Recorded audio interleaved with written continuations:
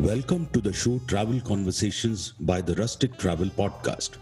This is a show where we will try to recreate those best moments we have all experienced while traveling, which is meeting new people and hearing about their stories and experiences.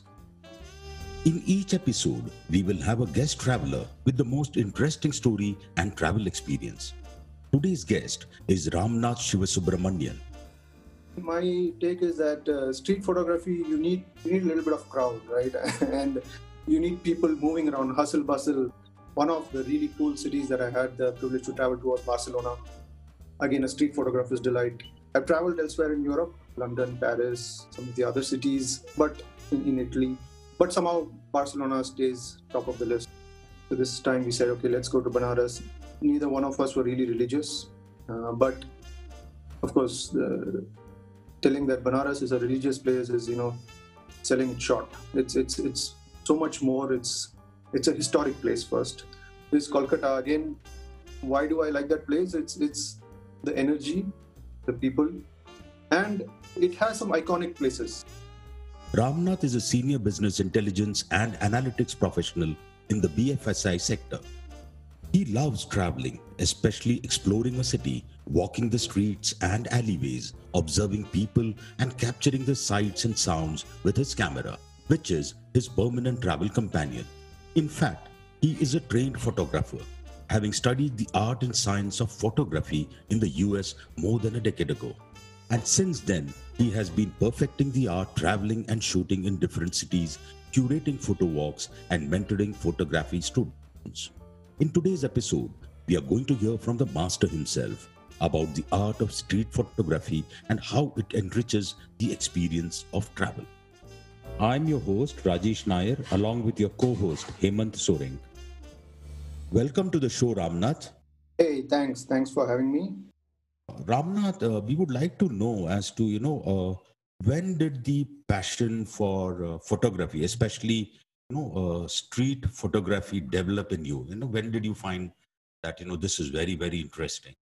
Again, I think like many photographers, it started as a kid. My uncle was an avid photographer, so I had access to some of these cool cameras, the old Russian rangefinder cameras. And he had, I think, an Agfa Click 3 or one of those easy to use as well. So I started playing with them quite early on. But really, I got into it in my college days, where there was a photography club. So you would go, you would shoot black and white film, you would develop it yourself. So it really opened up the magic of capturing images, and then it continued thereafter. And it really took another level after, again, once I started my work, I had enough money to buy cameras on my own, and I was in the US, where I also found the Chicago Photography Center, and where I really studied photography for over a year. And then it really took on a more serious level after that, where I was really trying to perfect the art and craft of photography. Hi Ramnath, Hemant here. So, Hey, Hemant. hey, so where all have you traveled so far? And I believe you traveled quite a bit, where you could, capture with your camera. So, which are the best places for street photography in your travels and experience? See, I would say the city you're in, that's the best place. So when I started off, I was in Chennai. I mean, I grew up in Chennai. I would go pretty much every other weekend to Marina Beach. And really, my photography didn't start as street photography, right? I would go there. When I was learning, I would just shoot sunrises, right? I mean, I would shoot sunrises. Then after a month, I got bored of shooting sunrises. Then I'd say, okay, oh, what else is there? Then there are boats. Then I would shoot boats. Then there are fishermen. That's when I really started, there's shooting people and shooting them doing stuff is also quite interesting. And that's how I got into more people and street photography. Then I would shoot more and more fishermen. I would see them bringing in the catch, living on the beach, their life, them building their nets, or repairing their nets.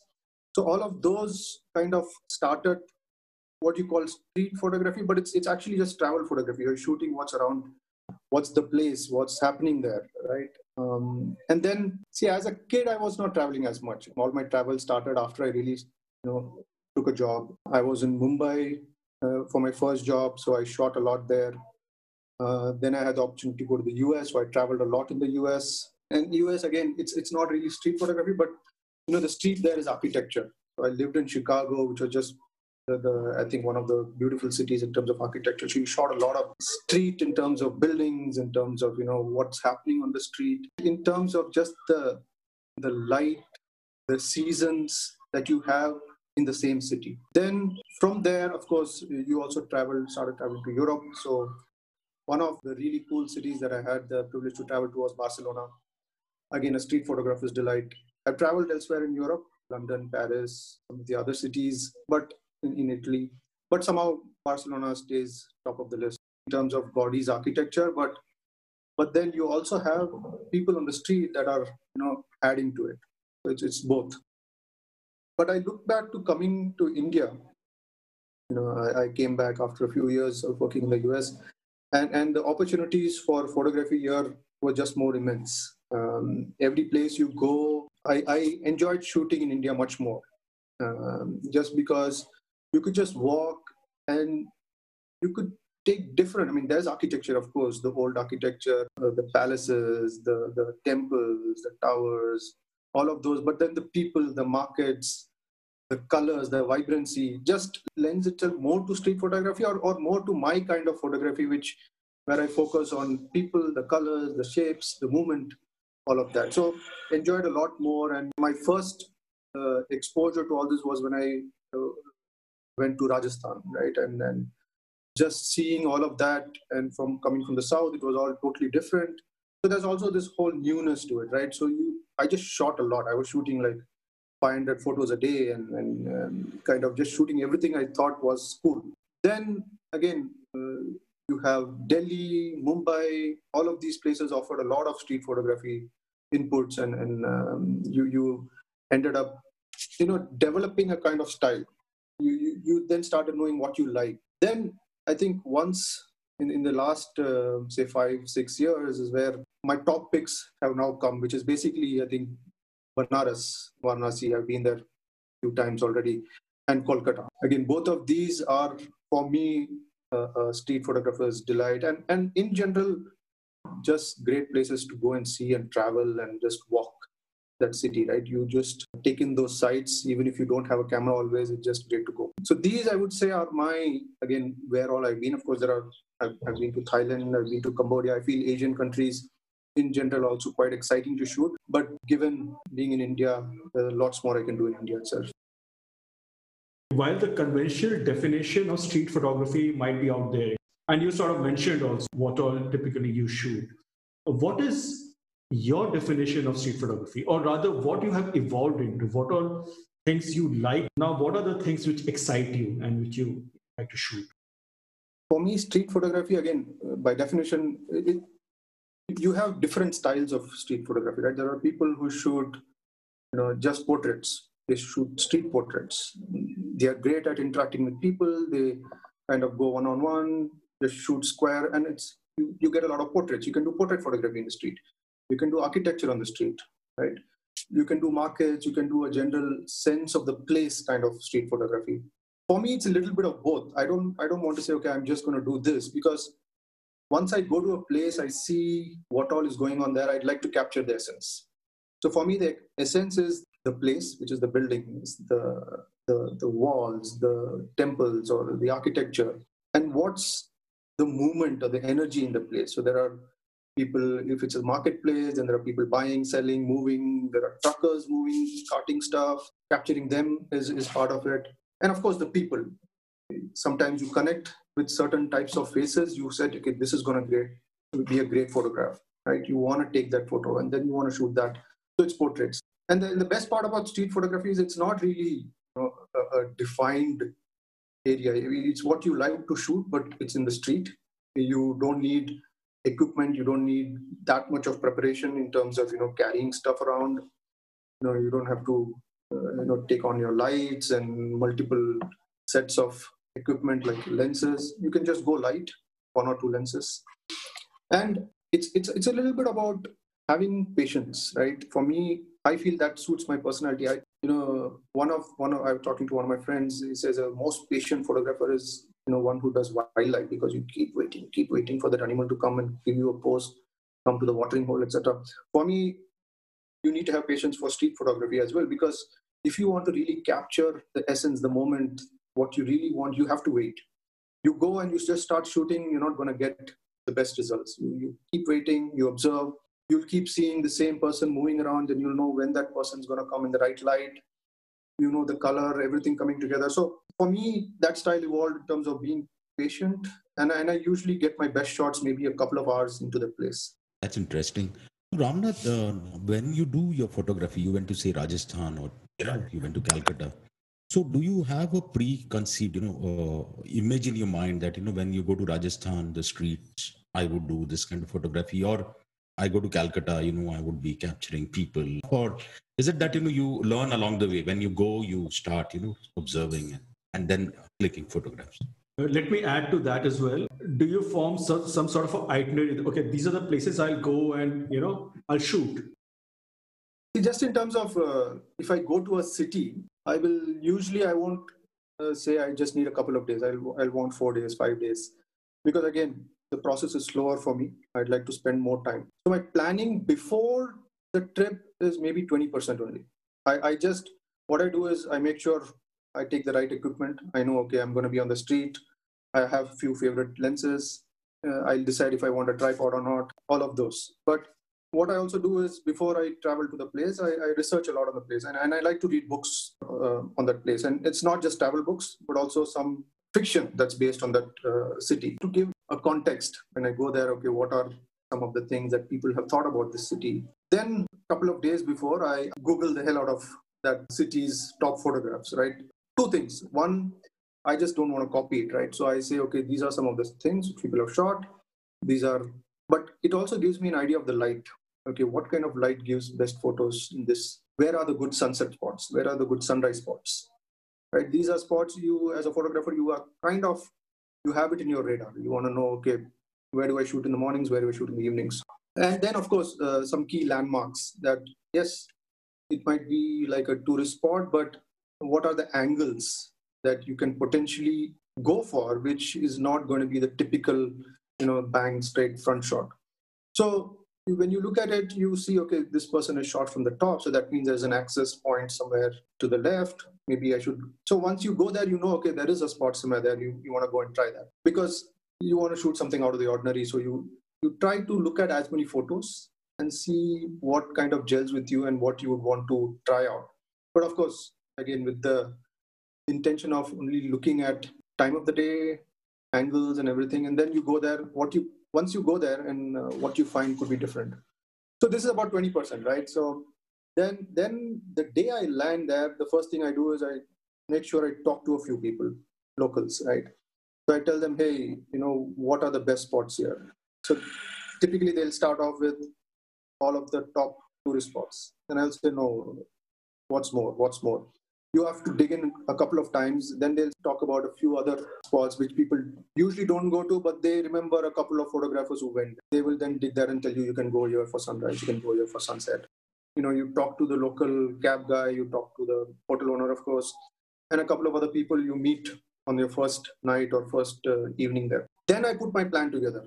And that night before I go to bed, I say, okay, what do I do tomorrow morning? What do I do tomorrow evening? Then I still leave it loose, saying, okay, the next 2 days, then I focus on that story or some concept that I like. A rough plan forms. I usually just plan specific for the next day, sunrise and sunset. Right? Where do I need to be for the morning light? Where do I need to be for the evening light? So yeah, a lot of what I shoot happens on the spot. What I see and what I like there is what forms most of my images. But it's good to have all this context when you go and shoot, because otherwise you're just going to shoot blind and you might end up at the wrong place. The light might not be great. So you have some of this base, but yeah, it's what you see there, what you shoot. Now, one more thing to add is it's not bad to do a little touristy stuff on day one, right? So typically in Banaras, what I did is I had this book which had basically 3 best walks in Banaras. So I just did the walk. I did not really shoot much during that walk, but it gave me a hint to a few places that I wanted to come back in better light. So I would do the walk when the light was not great. Maybe it was midday, it was sunny. I would not really get great lighting then, but I would take that walk that time. So just so that I know when to come back to when, where to come back to when. or if it's one of the cities, you go to London, Paris, you take this hop on and hop buses, right? I don't get off anywhere. I just go the whole tour. One shot, it takes me a couple of hours, but at least I know what's where. Then I'll say, okay, I want to come back to these two spots. Then I'll decide when to come back. So Ramnath, one question, since you are a business intelligence and analytics expert, so dealing with numbers, right, where you connect numbers between X, Y, and, derive Z or whatever it is, right? So what are the typical dots which you find when you do street photography, which you need to connect? It could be like, my question is like, it could be people connected with some animate objects or inanimate objects, or the light, or, the background. I mean, that's from a very layman's perspective, the question. How do I connect the dots if I want to? And adding, let's say, gear to it as well. No, so for me, I don't know. My analytics, number crunching life, and photography life probably not as connected. I feel one is left brain, right brain, so I need both. Okay. Okay. So when I'm doing photography, I don't know if to some extent, the equipment, whatever the calculations of aperture, shutter speed, kya karna hai, maybe I'm more faster in terms of numbers, but I don't really think about connecting dots. It probably happens subconsciously, but maybe the other side is better. Maybe in my work life, being artistic and being creative helps a lot more. Just in terms of how to tell a story. So in terms of equipment, right? So I think Hemant, you were asking. So street photography has always been something where it's not equipment heavy. You are supposed to shoot with as light as a camera, whatever you have. So iPhone is a great camera. What you have, the camera that you have with yourself is always the best. But that said, SLR cameras still have their own quality, the light that the lens brings in, and the resolution at which they shoot, and how you can freeze a moment. All of those obviously are much better in an SLR camera, and I've been shooting with SLRs ever since I started my interest in photography. So, and I've always been shooting with Canon. Again, not that because it's the best camera, but just what I've used to and what I could afford at that time, and I maintained that. What do I typically take on a shoot? I have a Canon body, which is basically, now I'm shooting with a full frame, a 6D. Previously, I used to shoot with a 7D, which was not a full frame, which is as good for street photography. And I typically carry two lenses, maybe one more. So I carry a 24-70, which is an easy zoom, which usually stays on for most of the time on my camera. And then I shoot a 70-200. Now it's a little dependent on my style as well. Okay, so a lot of street photographers who shoot with a 35mm, 50mm camera, they don't have any zoom. That's because they engage with the street, right? They engage with the people. They mostly go and talk to the people. They say hi. They talk first and then shoot later. For me, it's the other way around. I shoot first and I end up talking later or not. So it depends on the situation. But I don't want to be an involved photographer, right? I don't want to involve the subject and then shoot. I want to be someone who is invisible. I want to shoot them in their environment without them. I mean, they end up noticing because of the gear, but as far as possible, I want to shoot from far. I want to shoot unobtrusively, and also when I'm shooting, I'm in the zone. I don't want to pause by interacting. I want to just keep moving, shooting what I feel, and when you're in the zone, you just find so many things you want to shoot. You don't want to stop. So that's the style, and because of that, I end up shooting with these zoom lenses. Of course, everyone's style means different cameras they want to want. But typically, my priority, like I said, is 24-105. It helps me shoot wide as well as zoom in when needed. Or when it's a long street and I really want to shoot close, I put on my 70-200 lens. And of course, a good backpack with some water, because when I'm in a place and I'm shooting, I typically walk 15-20 kilometers at least, because it takes a lot of walking the same streets again and again before you find something you really like. So you have to move around. Right. So I think walking reminds me of the photo walks, which you also curate in Bangalore. We're going to talk about that more in a bit. But can we talk about two very interesting places which you touched upon? Is Varanasi, Banaras, Kashi, and Kolkata. You've been to those places, I believe, many times. Tell us your experience, and how has it been different each time you've gone there, or is it the same? or have they explored something more? How has it changed you as well as a photographer and maybe as a traveler coming to that place again? It does change. So let's start with Banaras first, right? So this first time I went, it was just a buddy and I saying, hey, and we had this habit of going to some place in India and meet up. So this time we said, okay, let's go to Banaras. Neither one of us were really religious, but of course, telling that Banaras is a religious place is, selling it short. It's so much more. It's a historic place first. Yes, there is religion, which is part of what it is, but I think what drew me to it is, of course, a lot of photographer friends, amazing shots from there, and all of it were different. Some people would put all these soothing pictures of the Ganges. The others would put a lot of sadhu photos. Then there would be all this the river and the banks and the whole landscape of that, the architecture of the temple. So a lot of different. So I said, yes, this is a place I really do need to go. So we made a trip. It was just a 4-5 day trip, not too long. Actually, as the first time I went, it was probably 3 days. And the first trip is usually just getting to know the place. I got some good shots, but it was more, understanding the place. For instance, the first time I went to Banaras, we booked everything online, right? So we booked a hotel next to the railway station, and we found out railway station was 1 hour from the banks. So we made a couple of trips back and forth, and then we just ended our booking at the hotel. We said we want to cancel it. Came back to the Ganges, at the banks of the Ganges, and then said, okay, what? We just walked around and said, and the hotels there were not great, but we said that doesn't matter. What we need is something by the Ganga. And we just went to the first hotel we could find. We said, do you have a room? Yes. And we just went in. And we said, hey, we're not going to spend any time in the room. We're going to spend time outside, right? So it was more a learning. So one day was, learning on what happened. And then, of course, the sights. It is overwhelming at first.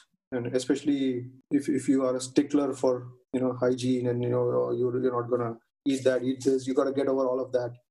But despite, whatever else you don't like about the place, once you go there, and you spend a day, you will see what is, it's intangible. The calmness that you feel, the energy that you feel at the same time, you can sense that history. Okay, you can sense that ancient presence there, and you won't be able to describe it. You won't say, okay, yeah, it's great sunrise. The colors are great. Yes, all of that is there, but there is something else which you realize once you go there. And yes, you do a lot of the things that everyone does there. You go on early morning boat rides. You look at the aarti in the evenings. You walk from each bank to the other. Each one is a little its own history. You listen to the people are singing, spontaneously. There are a lot of colorful people. I mean, in terms of sadhus, yes. In terms of the bright saris, in terms of even the dhobi, making all of the washing the clothes and drying them. That all of that adds to the character, and that's just day one. You're just seeing all of that across the banks. Then once you pull in and move a little bit inside to the gullies, again you have the wrestlers there, right? They have their own story, and somehow I don't know whether it's a general. A lot of photographers love it or not, but focusing on things that are not mainstream, right? That dying trades, dying professions, dying sports. All of these obviously catch everyone's attention, and including mine. So the wrestling, the true Indian style wrestling in the mud, or the weavers, right? There's a whole community of weavers living there. Of course, the Banaras sari that you heard of, probably only 1% is hand made nowadays, right? Everything is industrialized and machinized. So to see those still happening, and to follow those stories, those people, is something that really touches you when you go there. And of course, these are just a couple of trips that I've been there, and each time. And so the first time I just found that, okay, there's a wrestling, the school which basically you spotted. Then the next trip I went, basically, then I went to the person. I spoke to him a lot more, the Akaras, then at the Akara. And then the third time I went, I shot a video, right? So it evolved, but the themes remained. It built on what I found in my first trip. Ramnath, since you've met a lot of people and you've taken a lot of photographs in Varanasi, is there something we need to be careful about? Like people are receptive when you do it, or some people are not happy, some people are overwhelming. So, how do you handle those kind of situations when you do street photography? It's different in different countries, but in India, I think 90% of people are okay, Okay. right? They're more than happy to be get photographed. A lot of these tourist places, they end up asking you for money. And my principle is I never pay. So I end up not shooting if they say, okay, give me money. But no one's really, maybe there's 1 out of 10 people who would say, I don't want my picture taken. You respect that, you honor that, and you move on. Because again, there's a lot more to shoot, and you don't have to be hung up about that particular shot. And it's generally safe. Okay, so as long as you're careful about your valuables, it's generally safe. No one's really going to come and you're not going to get mugged as much as some of the other places outside that you hear about. Yes, you need to be careful in some sensitive areas in India.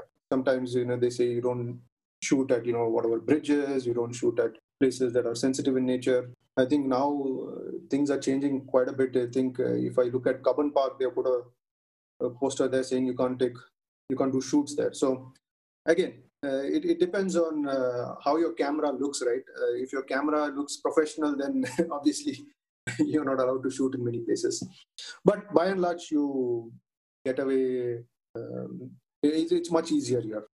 Now, in terms of, again, one interesting thought, I didn't complete what Hemant was asking in terms of Kolkata, right? The other really great place I enjoy shooting, and I've been there at least 3-4 times now, is Kolkata. Again, why do I like that place? It's the energy, the people, and it has some iconic places. If you look at it, the Aura Bridge from far, it's a great engineering landmark. But once you come and see it in close by, you see so much activity around it. Right? That's the old part of Kolkata. You see the markets, you see people there, and by the banks near that Howrah, there are just people doing everything. I mean, there's a whole community, right? And you just walk around it. To some extent, Kolkata, you're also inspired by all of the great photographers who shot there. It's kind of a landmark for street photography and all kinds of photography that you see, be it Raghu Rai or and if you see, he has a whole book on Kolkata street.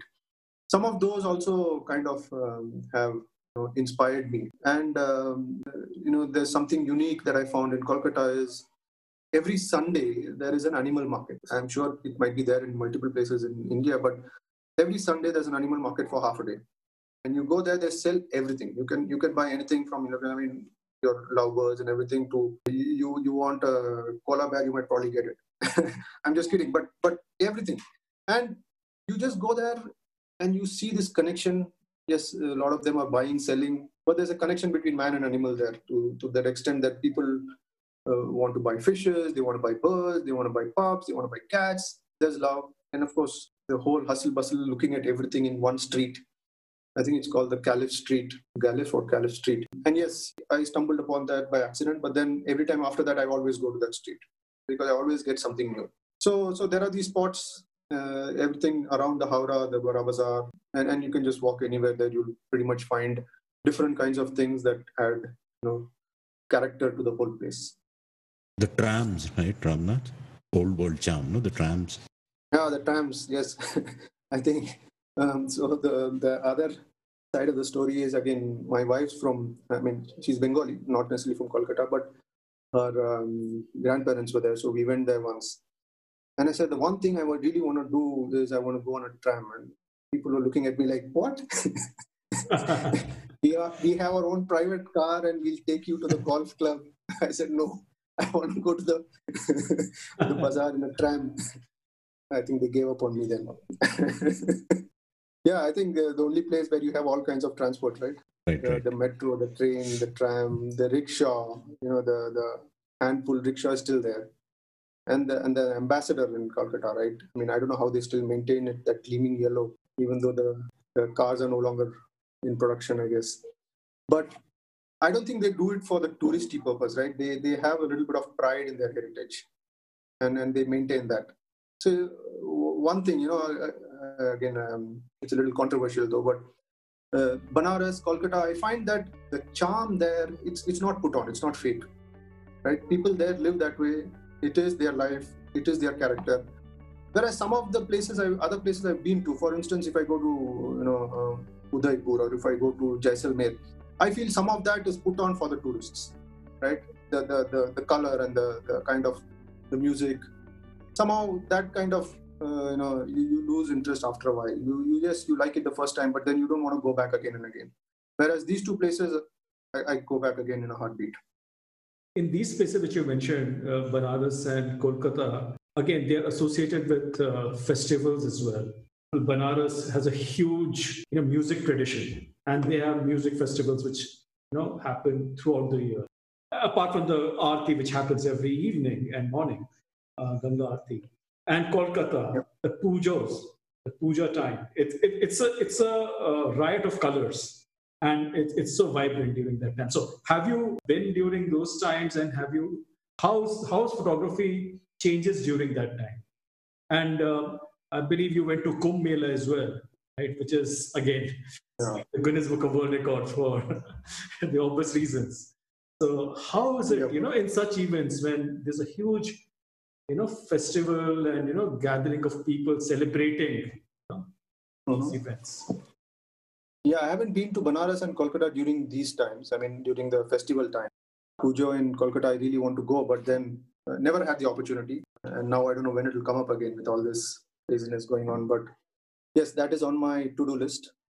So is in Banaras, I want to go. Yes, music festival, but more than that, being from a photography perspective, I want to go during I think they have the Deep Diwali, which is sometime after Diwali, probably sometime in November. I don't know when, but basically the whole the banks of the Ganga is lit with lamps, and that is again a spectacle that I want to go and see. And yes, the Kumbh Mela. The Kumbh Mela, I did a last minute ditch attempt to see it. Again, it's once in a lifetime opportunity, but I managed to catch it during the end of the Mela. So I missed a lot of the, what do I say, the typical Kumbh Mela, what you see, right? I didn't see the sadhus and then the rush of the sadhus to the water to get the first dip. I went more towards the end when it was more the masses that came. At first I was a little disappointed. Hey, I'm not going to get all those iconic shots that typically you see about a Kumbh Mela, but then you see the other side of what this festival is really about. It's about people's faith and how much they're willing to travel. You could see people traveling, for miles and miles walking. Right? You could see that. When you go to the train stations, you would see lines, and whenever the train comes in, you could just see people spilling out of it, right? And it just shows. Faith in India obviously is a big thing, but just the amount, the volume of people that come to this place, and it's yes, it's religious. It's largely driven by religion, but it's also a tradition for them, right? It's something that their parents used to do. They're doing it, so it was great to see that. And of course, all of the things that typically are there in a typical gathering, which is you see color, you see a lot of people, you see kids. So a lot of that was great to photograph. And again, I tried to shoot a little different. So I went out of the railway stations and see how people waited, the trains coming in, the long lines of people coming in, and of course there were parts where they were taking dips in the river and all of that. But more than the photography, I think it was just the experience of being there. And I think similar, if you've been, one other place that I've been to earlier is the Rath Yatra. The whole place is full of people in a very small place, right? And they're all waiting, moving in to see the Lord. And again, what you find when you first see this whole crowd, it's like overwhelming. You're like, oh, what do I shoot? But then you have to distance yourself, and that's what I typically end up doing in any of these places. I wait a while, then I find a place that I'll get a good vantage spot, and I wait. Then the crowds become, you kind of get sensitized to the crowds. And so in Puri, for instance, I think I paid some $50-$100 to a truck guy. He was a guy who was carrying water. So I just got on to the top of the truck. That way I was a little distanced. I got a great angle, and I took a lot of cool shots then. So you find out such things and where you get a good spot, and then you keep shooting. In the Kumbh Mela, one of the interesting things when I said kids was it's such a huge place, right? And yes, of course, I think the government has done great in terms of the logistics, in terms of making sure crowd handling is there. So there was this booth lost and found booth, and more it was for more the people. So you would constantly hear this on the mic. So this person is lost, and I'm waiting for you at the lost and found booth. Come and find me. And that's when I also, you realize there are a lot of people who actually take this opportunity to get lost in their family, I guess. So, and some people, leave their aged people. So it was a little, you get a little dose of the truth, but it was interesting to actually see it live. You see movies about it where the twins get separated at Kumbh Mela, but it actually happens. Pretty interesting, yeah. Moving on, you have been doing this for quite some time now, photography, and you have also started teaching photography. And you also conduct a Bangalore photo walk as well, right? Where a lot of young novice photographers who come there. Can you talk about what you do, your photo walk and your other classes, and why are you doing this? Yeah, so I think I've always been keen or keen to teach. I feel teaching also helps me learn, and it gives back because whatever I have known, I've learned from other people who are taken the time out. So I feel just giving back. So when I was I first, did a formal course in photography, like I said, in the Chicago Photography Center. I did that for about 3 courses. So it was, I think, 3 courses of a couple of months each. So it was 6 months. Then I joined them back as a volunteer teacher, right, where you would go and basically a couple of hours in the evening you would teach people. And again, given I was more technically oriented, I would teach them on the Photoshop and Lightroom and other tools on how to edit a photograph. So I did that for a while. Then I think when I came back to India, I was working in a multinational bank here. And again, it started off with, I was interested in photography, I would go and shoot. Then I would talk about it with a couple of people. They would join me on a photo walk. We'd go and shoot together. And then they all came back, said, "Hey, why don't you start something formally?" Then we started a photo club where we would say, okay, we would have short trips within Bangalore, or overnight trip somewhere close by. So it would be more like me giving them tips, not really a full-fledged photo class, but it would be like when I go there, I'll just say, hey, you guys, remember these 3 things about your camera. When you go to this place, you want to shoot with this aperture, this lens ideally, and rest was again up to them too, basically. And then it would be, they would shoot and they would ask for some feedback. Hey, how is this shot? How is that shot? And I would just give them whatever I thought went well, didn't go well. But that went on for a few years there. I think till I left, that club was going on, and then we did a few shows. Then once you start getting more and more people interested, and they turned out to be a lot of good photographers even there. And then showed their images. We did a few shows. Then we raised money for auction, and it became a really big thing in that bank. So you would have an auction where you bid for the photographs, and of course it was all for charity. You wouldn't pay the photographer, but the employees would bid, and the company matches that. So again, where I worked, HSBC, they were big on giving back to the community. So we raised, I think, sometime we raised probably about 10, 12 lakhs in one auction, and that was good feeling as well. You're giving back to photography. And then, of course, again, I'm not doing this full time because it's more a passion. What I feel is if you start doing something 9 to 5, then the charm might come out of it. So I still teach, but I teach for a smaller set of people and on occasion. So like you said, Hemant, one of the areas where I feel, it's great to meet people and teach and stay connected is during the photo walks in KR Market that we have.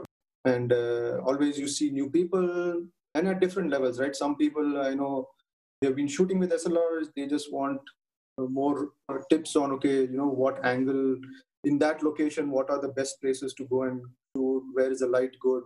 They know the techniques of the technicalities of their camera pretty well.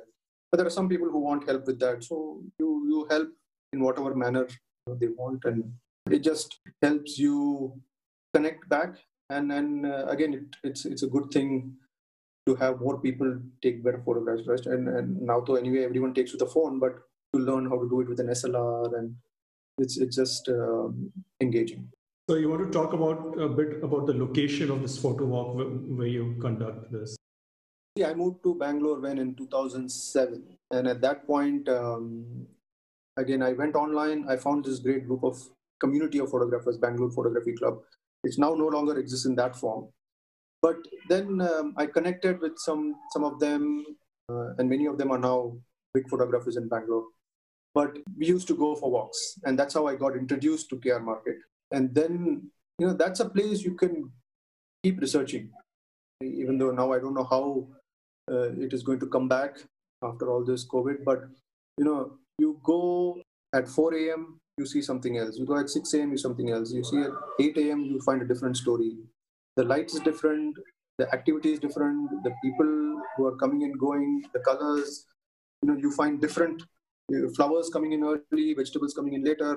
So, it's an area where you can keep learning as what you want to shoot, and it also gives you, you can develop a little bit of your own style. I feel, right?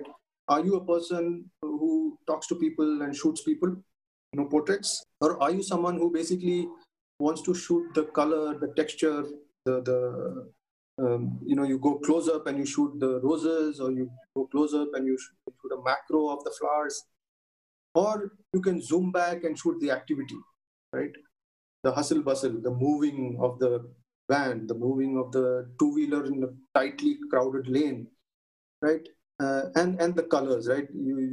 I don't know, both of you have come there. You obviously remember that triangular heaps of kumkum and manjal and all of those colors, and how you can shoot that. It just, the possibilities are endless there, truly. I mean, even today, I've been there probably another 15 times, 20 times. I would go there, I would still find shots that excite me, right? So that, and I've been to a lot of markets across India, right? Many of them are more for tourists. I really want to find markets that are actually for the locals, and then you actually go there and be part of the local culture. So that is something that KR Market still offers. When I went to Chennai, I went back to Chennai, I went to the old market there. That's all moved to a faraway place, Coimbatore. And again, it's moving again. So it's dying. And so it's rare to find this still close enough that you can go and enjoy. Ramnath, also have you done street photography on these food street, like the one which we have in Bangalore in some other city, where people come in the evening and they have a good time, have food. In HSBC, when we started our club, it started off being B2PC. Okay, so Bangalore, our building was called B2, Bangalore second building, and then photography club. Then it evolved into Bangalore B2FC. We were served foodies. All our photo walks ended up being with a breakfast. So it's tough to be around food and shoot. So that's my weakness. So and again, I've shot a few, not to say that, but in Banaras for making of the samosas or the dosas when the steam comes, I think we've shot a few shots. It's exciting, but no, I've not done a dedicated food trail photography because again, that's a little restrictive. I want to shoot a lot of different things. So Ramnath, you have been generally doing still photography, right? And recently you have been experimented or with some good success with motion photography or video. You filmed a document for Varanasi, which came out really well and well accepted by a lot of viewers. So what is the difference between still photography and say, motion photography? And what are your plans regarding that? It's evolved for me, right? I think like it's evolved in terms of equipment. It's now easier to shoot videos.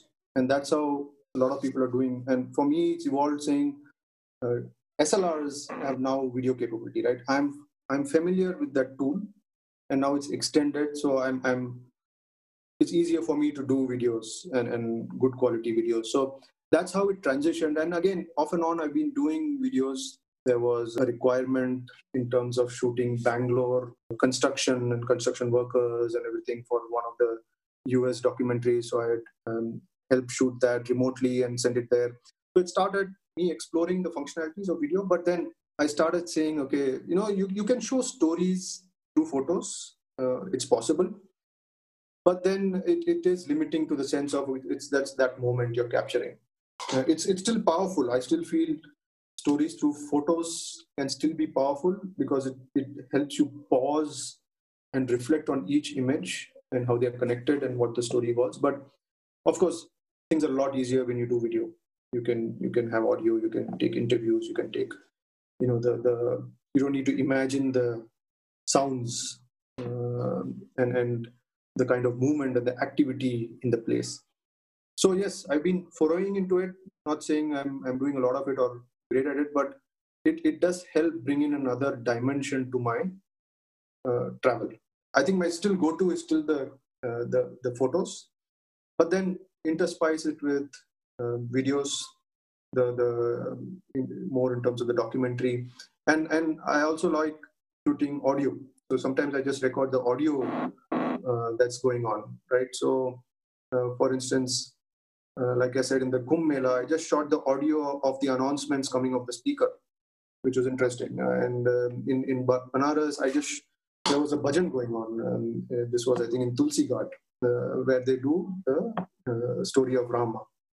So there was a whole bhajan going on for an hour. So I just caught that on audio. It's not necessarily something I want to shoot as a video, because again, it's a small space, same people. But I thought it'll make a good background, audio for my photos of Banaras. So those are the things I feel it augments and takes your photography to another level. Will I be a full-time shift from photo to video? No. I think my core is still going to be photography, but it definitely is the direction a lot of people are moving. And it doesn't need to be a full-blown documentary, right? Even a time-lapse, which is just a collection of photos fast-forwarded and stitched together, will tell a different dimension to your story and a lot more.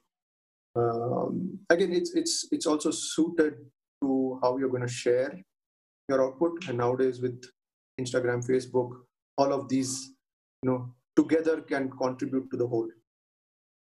Any new documentary, Ramnath, which you propose, which you are working on now? So there is one which is long pending, which is we have shot on the Chennapatna. Again, the Chennapatna, as you know, is the toy town in Karnataka, where they make these toys which are handcrafted, environment friendly, and look amazing, right? The colors, the richness, and of course, it also adds that this is not an industry that is surviving. It's taken over by the Chinese, low-cost Chinese, and of course all of your electronic gizmos that people are more interested in nowadays. But it still has that charm, and we shot, again, Hemant and I, and you also were there, where we shot a lot of how it is made, the artisans, the life, the trade, and some interviews about how the industry works. It's interesting. Yes, it has to take a little bit more shape, and the final editing of it needs to happen. But that was an amazing shoot as well, right? Just from the camera side, yes, there was a whole story going on, the interviews going on, but from the camera side, looking at how the person takes this part of a tree, part of the wood, and turns it into this beautiful craft, and how it evolves, showing those stages, I feel was great from a camera perspective. And yes, it's a place you want to go back to again, and hope it thrives. In your experience of traveling and shooting, do you have any awkward moments with your camera? Any awkward or scary or funny? Any such experiences? A lot of them. So one thing I will say is always carry extra batteries. So the one story I have is I had found the perfect place in Paris. It was, I think, probably 30, 40 stories high. I had the full view of the city with the Eiffel Tower. It was dusk. The light was great. The city was having that golden glow. And there was lightning. And I didn't have battery. And I was desperately trying to do something to charge. I did not have the right adapter. Right. And I did post one photo. I took one photo, then it died, but then I was not happy with that photo. And I still, that incident stays in my mind here. I should have carried more batteries, or I should have made sure I charged it properly. So these, moments you spend so much, yes, money is there, but time, the effort in finding the right place, and everything falls in place, and basic things like your equipment fails you, then you feel bad. Similarly, I think in Banaras, I was there one trip, and day 2, my camera died. And yes, you have now phones. I did end up shooting most of the trip with my phone, but then it's not the same because I'm used to my SLR and I know how it works and I know how to get great photos with it. With the phone, I have to learn a bit, and it's not apples to apples, right? So always having a backup is one thing these incidents taught me. Funny incident, another thing I remember in terms of people, again, it calls for a little bit of introspection. In Kolkata, I was shooting in Kolkata, and then, again, I was walking these streets. Obviously, there's poverty in Kolkata in the streets, but not that I'm looking for it and shooting, but I was shooting one person who was a rickshaw driver who was sleeping on his rickshaw, probably tired after pulling and everything. So I was shooting him. It was looking like a good frame. Hand-pulled rickshaws were new to me, so I was shooting a lot of that during that trip. So there was a passerby who walks by and says, all these, and I was dressed in my shorts and my Banana Republic t-shirt and my hat and obviously looking like a tourist. So this guy passerby comes by and says, all these guys come here and shoot all these poor people. What's the big thing that, right? Shoot other parts of the city. Why are you shooting them?